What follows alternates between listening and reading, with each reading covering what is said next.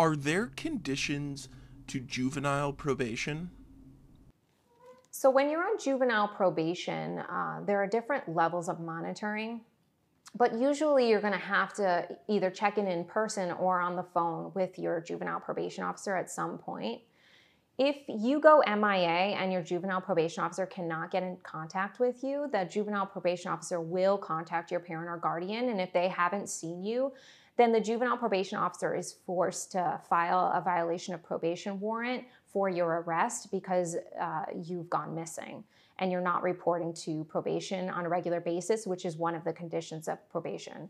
So you will have a warrant for your arrest and the police will enforce it. And if you're found in any other context, either accused of committing another crime or skipping school or whatever it may be, they will take you to juvenile detention center on a violation of probation warrant. And then the judge will have to determine whether or not you're going to stay in detention while that case is pending because it's a brand new case, or the judge will allow you to be released to a parent or guardian.